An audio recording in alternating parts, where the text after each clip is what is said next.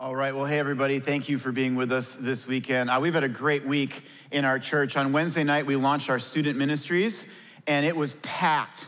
And if you've never been a part of our student ministries, we've got high school, which is Rev, and it is one of the most powerful worship experiences in our church. You'd be shocked at how engaged students are. Our middle school ministry is called Ground Zero. Worship, a little wild and crazy, but they build relationships through small groups and build connections, and the message was powerful. It was right into those students' lives. And so if you have a middle school student or high school student, it's back on this Wednesday night. So I encourage you to have them come. Last weekend, we launched 3 new viewing groups. And if you're not familiar with what a viewing group is, it's a person who has a heart to reach their city or their town, and so they rent out a facility or they open up their home and they just show the Eaglebrook service on a screen. And so we launched 3 new ones. One of them is in Hancock, Minnesota, another one in Mankato, Minnesota, and another one in Eau Claire, Wisconsin. And they range from about 10 people to 30 people that were attending these. Then last weekend, we launched our Minneapolis campus. Yes, this is worth celebrating. This was 2 years of work and praying, and Minneapolis, you blew the roof off. We had 2,007 people show up on the first weekend, yes.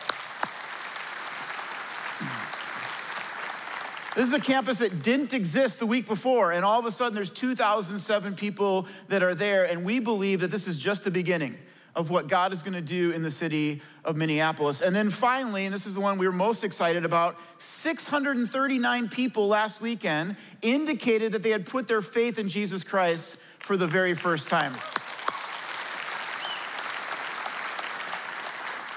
That is a lot of people, 639. If you are one of those 639, we are praying for you. We are praying that you would be rooted and established in your faith. All right, we are in a series called It Would Take a Miracle, because there are some things in life that require a miracle. What is that for you? Where is it in your life that you look back and you go, I don't have the strength, I don't have the wisdom, I'm not gonna be able to figure this out on my own. God, I need you. I need you to do a miracle in my life. Today's message is titled, It Would Take a Miracle to Heal My Hurt. No need to raise any hands, but how many of us here have a wound or a hurt from our past that continues to affect us in the present? My guess is if I asked you to raise your hands, almost all of us would have had our hands in the air, because most people have some sort of wound or hurt. Maybe for you, growing up, there was addiction or abuse in your home. Maybe there was an abandonment from a spouse or a parent, and you feel that loss still today. Maybe for you, growing up as a kid, there was a move across the country that rocked your world, or there was a divorce, and you're still trying to kind of process the after effects of that. I talk to people all the time who say that there's a wound or a hurt in their life, and if it kind of triggers them in some way, they'll just be spiraling into anxiety, spiraling into anxious thoughts. It's true that sticks and stones hurt our bones, but it's even more true that words hurt even more.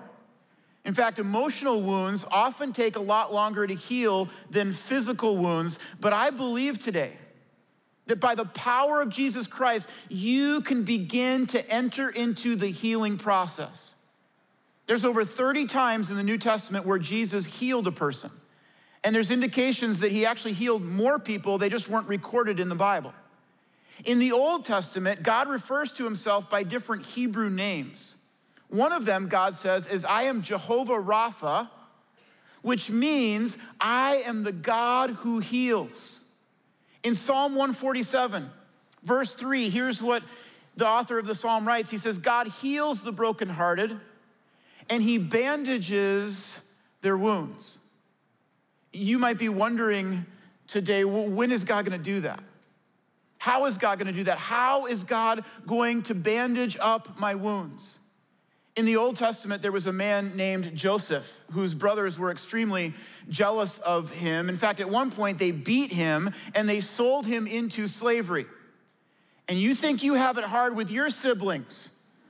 Came across a video this week of a couple of sisters that were having a very sisterly interaction. Take a look at this.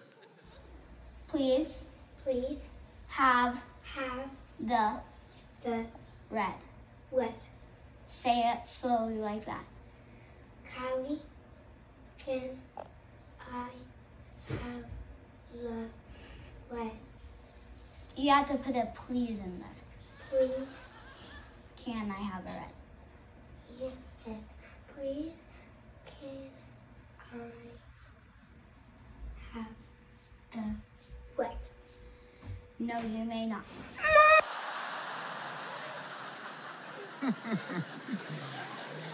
I love her reaction too. She just turns right to her mom who's filming this thing with a crazy look on her face. When I see that kind of thing, I'm grateful I'm an only child. I have never had to deal with those kinds of moments. But maybe you did. Maybe you had a brother or sister that you always compared yourself to, and you never quite matched up. Maybe your parents would make comments like, well, why can't you be more like your brother? And your sister did it, why can't you do it? And that was Joseph. Joseph grew up in a family where his brothers were extremely jealous of his relationship to his father.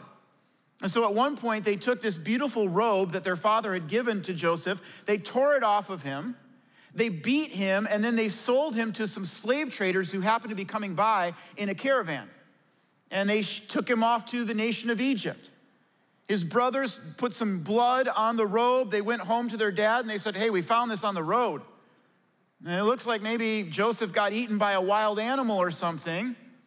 But really, they had sold him into slavery. And so Joseph, for 20 years, lives in the nation of Egypt, carrying that wound of family rejection and abandonment.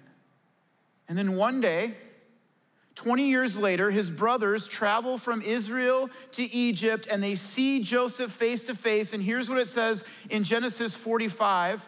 It says that his sobs could be heard throughout the palace. You ever have a moment like that where you think you're doing okay, you're kind of just keeping busy, you're not thinking about it, and then all of a sudden it's right in your face, and the hurt and the wound and the tears just won't seem to stop. I was reading a book called Attacking Anxiety, and the author said this. He said, throughout my life, I've experienced emotional, physical, and sexual abuse. It caused deep wounds in my soul. I went decades thinking I was over it. After all, I was a grown man, husband and father. I was a lead pastor. Then he asked this question, surely somewhere along the way, I managed to get over it, right? What he found was no. That for years, instead of healing it, he had been suppressing it until one day it all came out in a massive episode of anxiety. And that was Joseph. Joseph, for 20 years, was kind of going through life, and all of a sudden, when he sees his brothers face to face, the spigot of tears is stuck, and that wound is opened up again. And you may have that in your life. You may have a hurt or a pain from your past that you carry with you into the present. And if you were to start talking to me about it or to someone else about it, you would have a hard time not tearing up. That's how painful it was. Today, I believe that you can begin to enter into the healing process, that there is a God who can heal your hurt. Let me give you 3 ways that you can begin to enter into that process. And the first one is this: you gotta feel it. You gotta feel it. So when Joseph gets sold into slavery, he's working for this man named Potiphar. And Potiphar's wife begins to take kind of a sexual interest in Joseph and eventually comes on to him. And Joseph pushes her away and he asks this question. He says, how could I sin against God? If ever there was a guy who could have said, boy, I deserve a little fun. I mean, Joseph had been sold into slavery. His life hadn't been going real great. If ever there was a person who could have said, well, what do I care what God thinks? Look at what happened to my life. It would have been Joseph. But instead, he looks at this married woman and he says, how could I sin against God? I remember years ago, I was working with this couple that had been through an affair. And the one who had committed the affair looked at me and said, you know, my marriage just wasn't going well. And we were in such a bad place and I wasn't happy. And so I deserved it. I said, what you think you deserved has nothing to do with it. The reason to not have an affair is not because, oh, my marriage is going so great, I guess I'll be faithful to you. Every marriage goes through hard seasons. The reason to not have an affair is because you promised.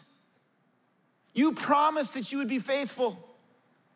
The reason to not have an affair is because you fear God and you trust him and you believe that he will work all things for the good in your life.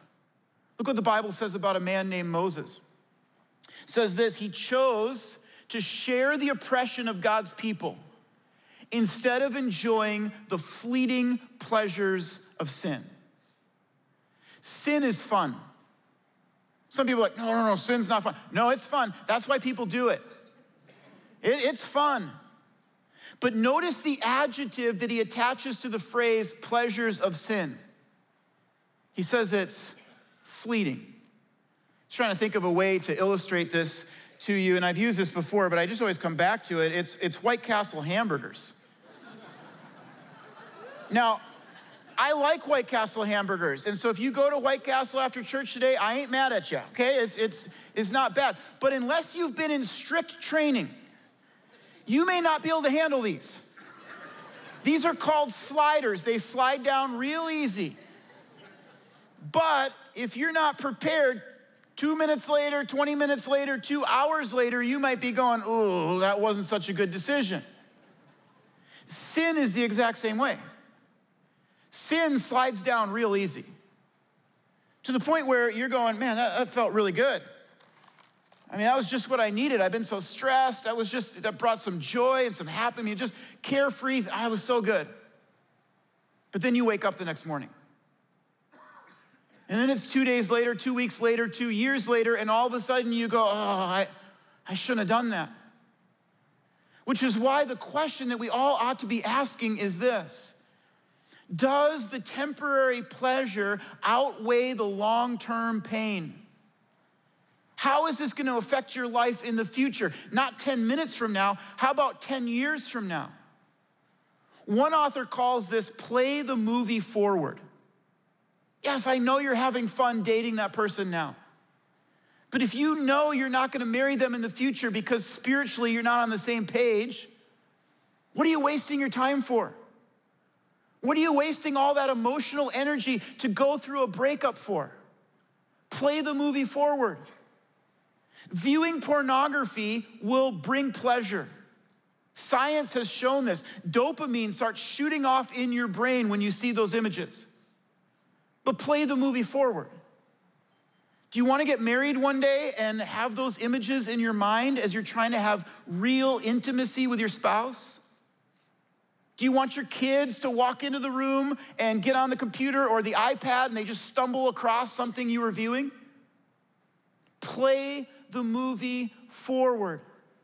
Now, if you're paying attention to the message right now, what you're probably thinking is, what does this have to do with healing? I mean, this message is about healing your hurt, and you're sitting up here talking about fleeting pleasures of sin, and you're talking about play the movie forward. Like, what does that have to do with our healing? The number one reason that I see people who are not healing is because instead of healing their pain, they're suppressing their pain. Instead of healing their pain, they're just numbing their pain. And so they don't want to feel hurt. They don't like feeling the way that they do. And so they go, I'm just so desperate not to feel this. So I'm going to drink. I'm gonna go out and drink another, again. I'm gonna do this drug. I'm gonna have sex with that person. I'm gonna view those things online because I just don't wanna feel that pain. And the problem is when you don't feel the pain, your pain doesn't heal. You're simply numbing the pain, suppressing the pain, masking the pain, but you're not dealing with the root issue that caused the pain.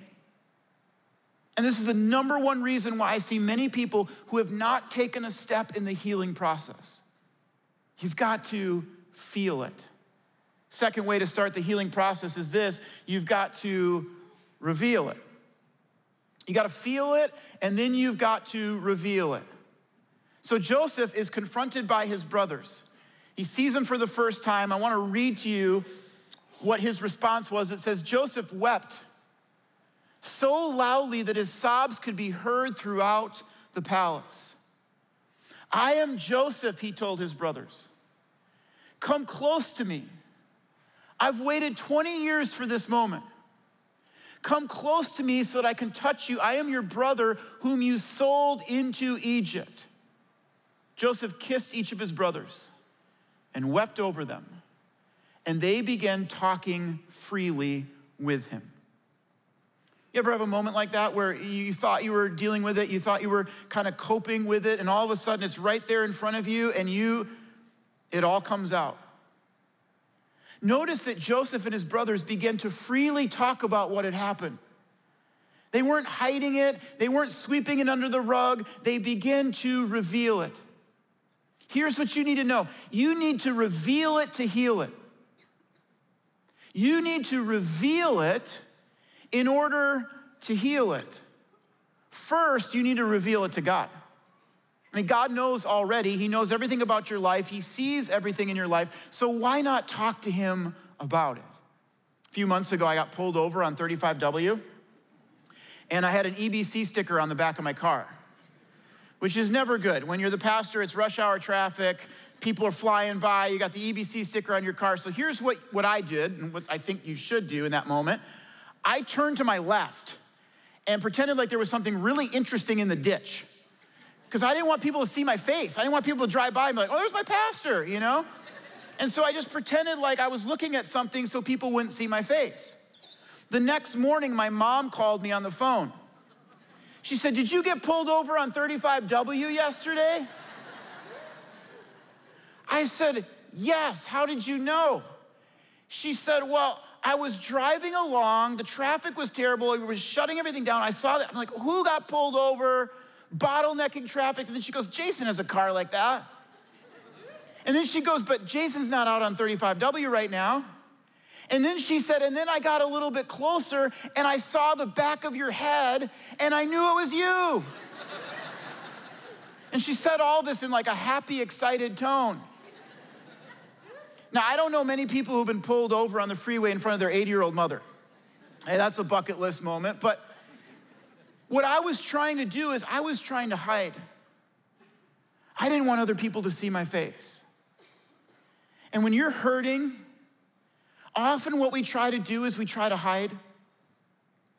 We don't want other people to see our face. We don't want other people to see the wound and the hurt and the emotion. And so we turn and look away. But the Bible says that God knows every hair on the back of your head. God knows every hair on the front of your head. God knows every hair. In other words, he knows everything about you. He sees everything about you. If God knows and God sees, why not talk to him about it? Why not just have a time where you say, God, I just need to talk to you, and you begin to reveal the hurt in your life and you have an honest conversation. Second, you got to reveal it to another person. I'm talking here about a trusted friend. I'm talking about a godly mentor. I'm talking about a Christian counselor. I mean, there's some counselors that I wouldn't necessarily trust, but you have to find one that knows the word of God and is godly in their advice. I'm talking about a person like a pastor that you can trust. But who is that person that you say, I just need to talk about this? If you keep healing it, then no one else can help. If you keep hiding it, rather, no one else can help. I was reading a book by Pastor Kyle Idleman. He said, no kid watches the movie Spider-Man, goes outside to play, and says, I want to be the guy dangling from the building. I want to be the guy who's just dangling from the building going, help, Spider-Man. And that continues into adulthood. We don't want to be the rescuee. We want to be the rescuer. We don't want to be the one who looks weak and needs help. We want to be the one who's helping other people. I struggled with this for years. And then several years ago, I went through a season where I was wearing down. I was tired. I had some kind of relational sin struggles in my life that I couldn't quite seem to get a hold of. And finally, I told my wife, I said, I need to go see a counselor. And so I saw a counselor for a full year. And during that year, it's not like the counselor ever said anything that was groundbreaking to me, that was like, oh, that just changes my whole life.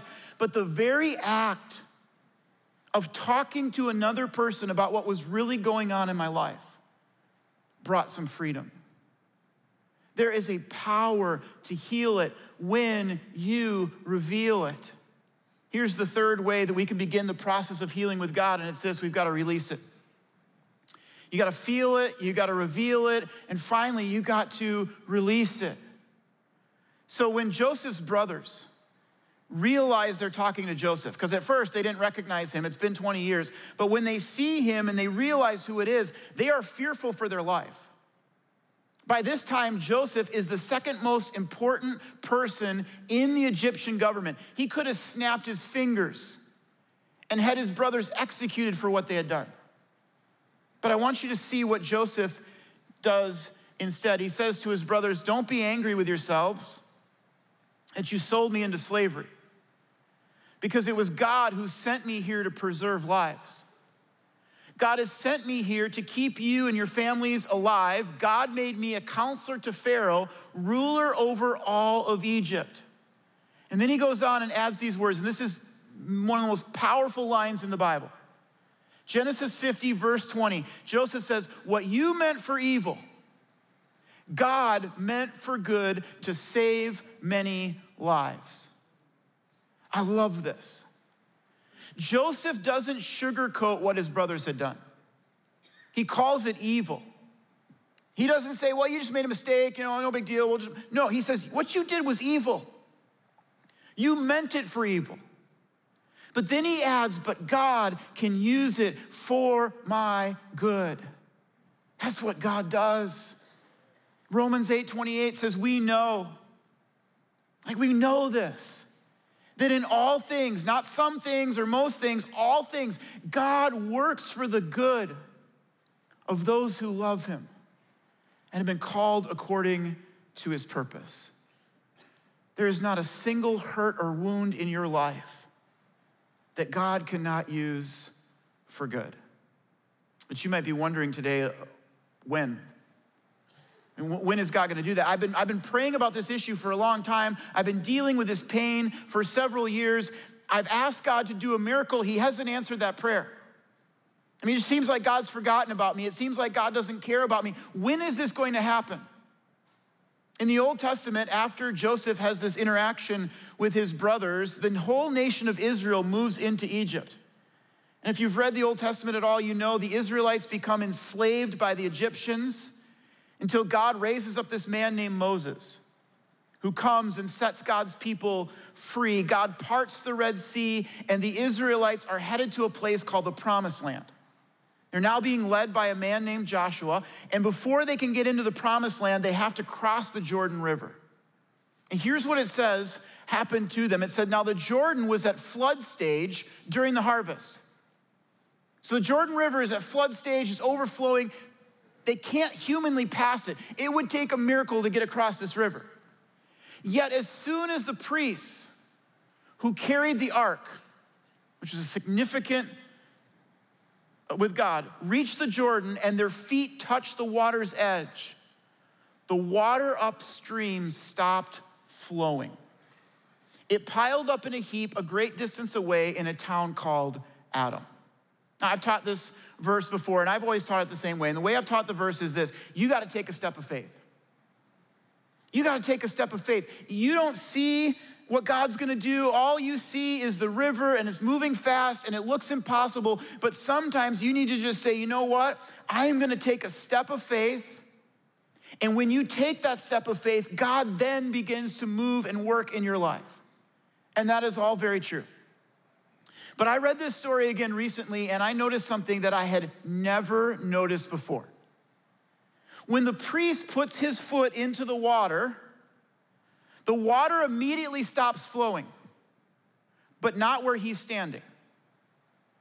The water stops flowing upstream in a town called Adam that was a great distance away. Now, why is this significant? Think about this with me. If the water stops flowing upstream, what happens where you're standing downstream? Nothing, at least not at first. There's miles of river between where it stopped and where you are that need to flow through first. And so from your perspective, when that foot stepped in the water, nothing changed.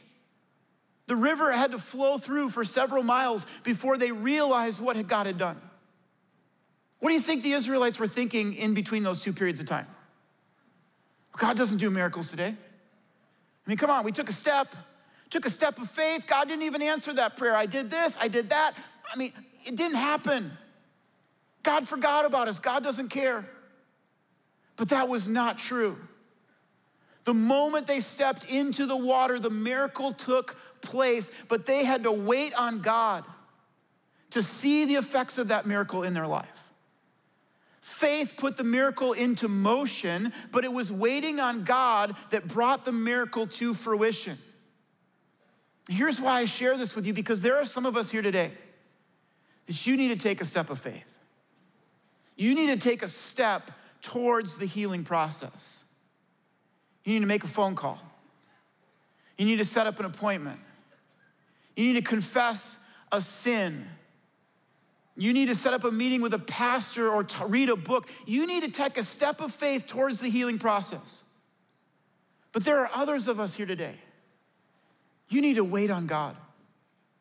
You need to keep trusting. You need to keep believing. You need to keep having faith that the promises of God will come true in your life.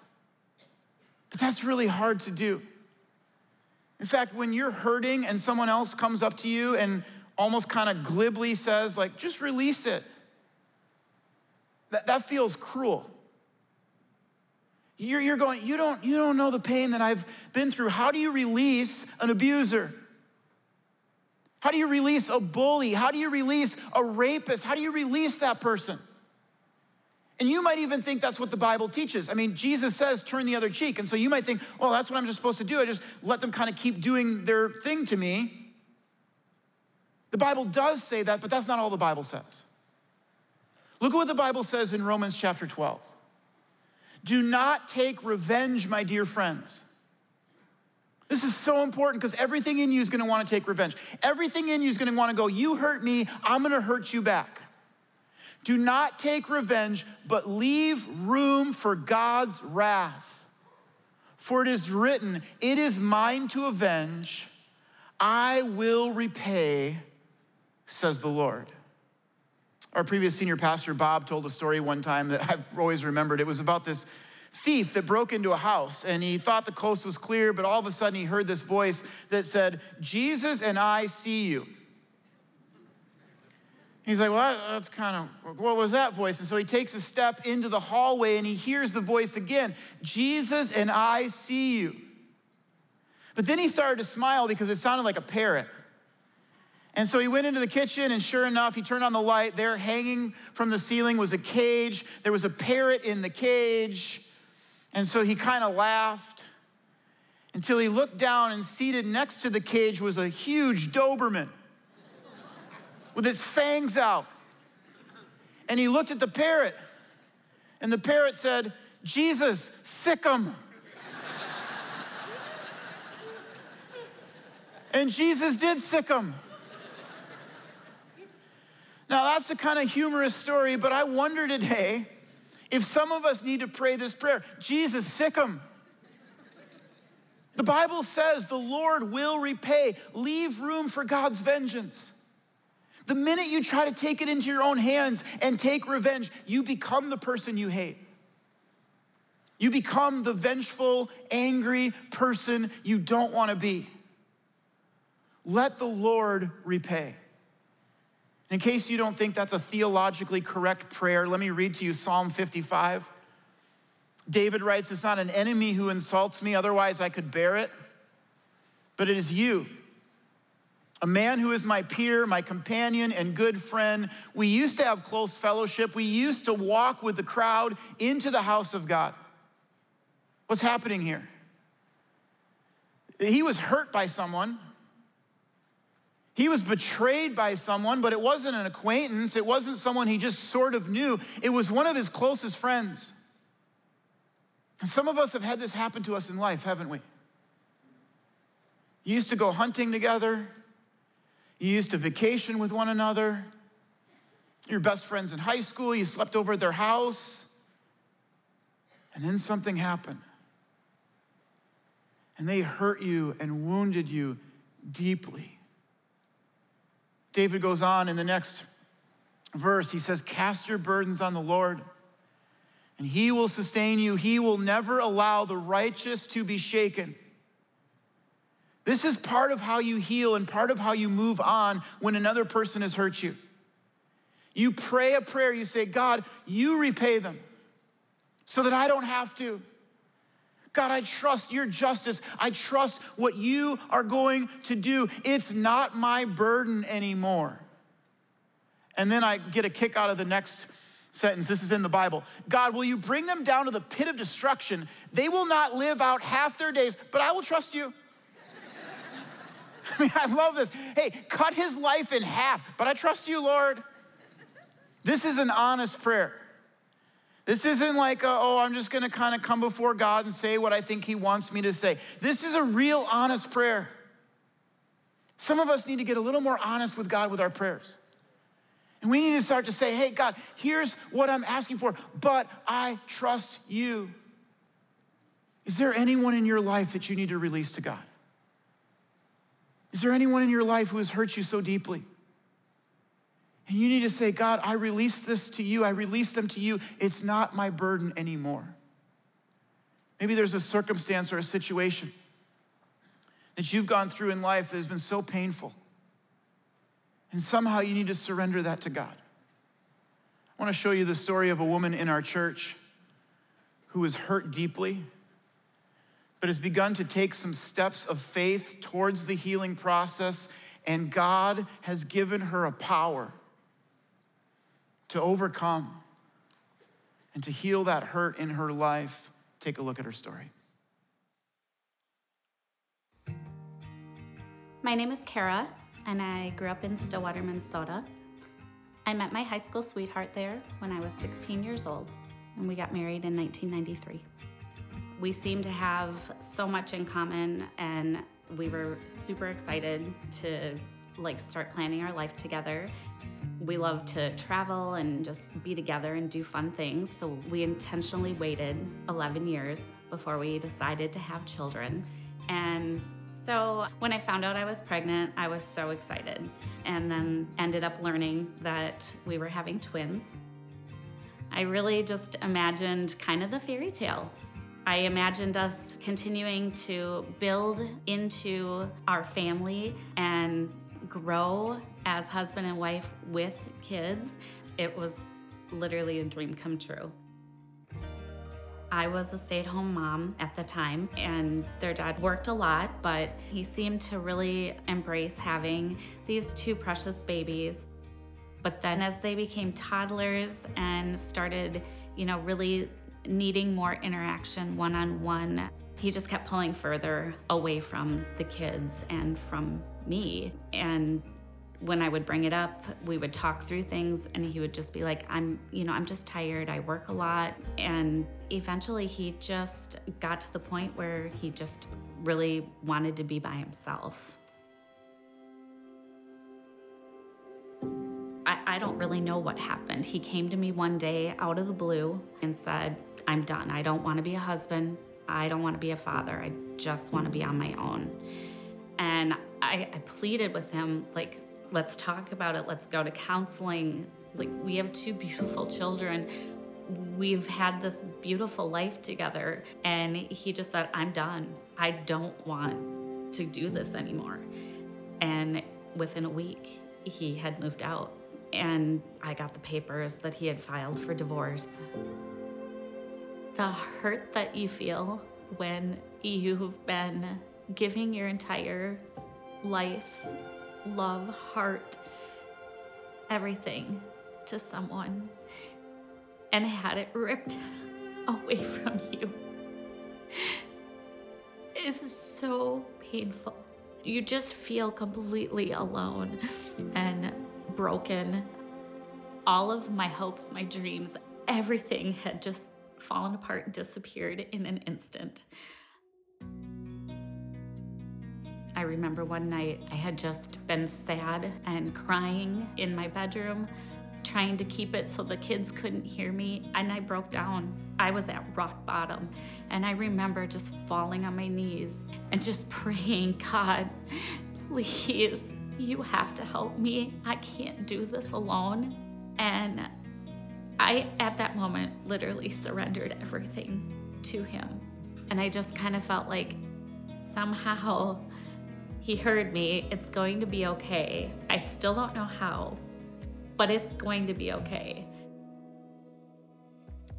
After that night, it was hard, but then eventually things started to kind of get into a routine. I went to counseling. I got the kids involved in counseling. I started reading books and talking to people who had gone through similar situations. I started going to church. I would spend time with God. I would spend time reading my Bible, journaling.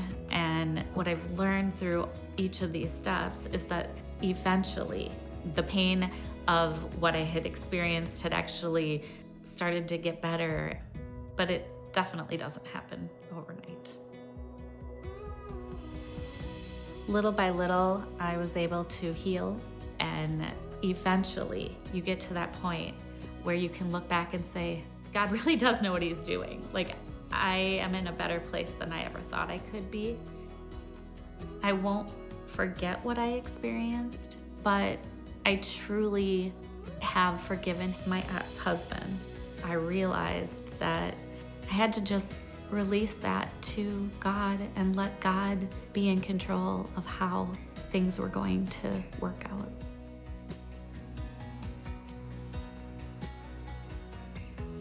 Now I am remarried. My twins have graduated high school and are on to college. And even though there's still things that are challenges, God has just really blessed my life. He truly saved me. God really did save my life. And I wouldn't trade it for anything.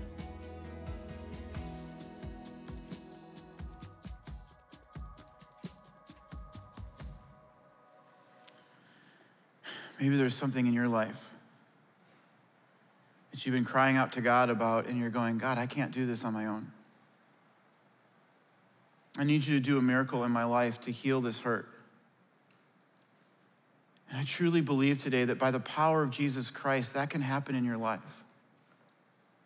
That as you begin to surrender it to him, as you feel it, as you reveal it, as you release it to God, there's a power in Jesus Christ to heal that's not found anywhere else.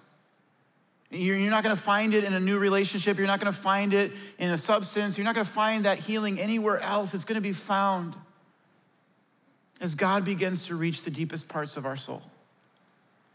So today I wanna lead us in a prayer and invite you to pray, to invite God into the healing process in your life. Let's pray together.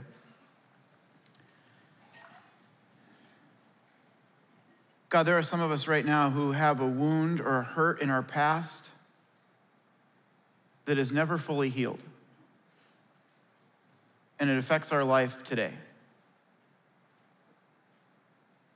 God, I pray that as they release this to you, as they begin to deal with this, as they enter into a healing process with you, God, that you would speak into their life, that your Holy Spirit would fill them with love and joy and peace and patience, would fill them with strength and courage and hope.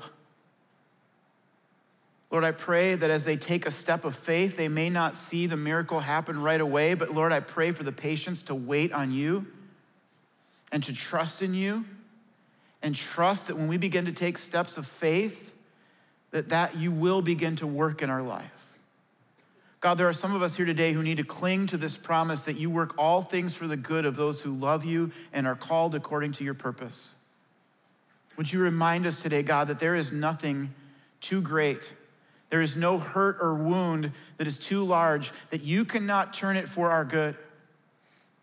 And so, Lord, right now in our hearts, we trust you in that promise. We pray it in Jesus' name. Amen. Hey, after church, there's gonna be some people at front of your campus who would love to pray for you. And if you're hurting and you need a prayer of healing, come on down front, let them pray for you. We'll see you next week.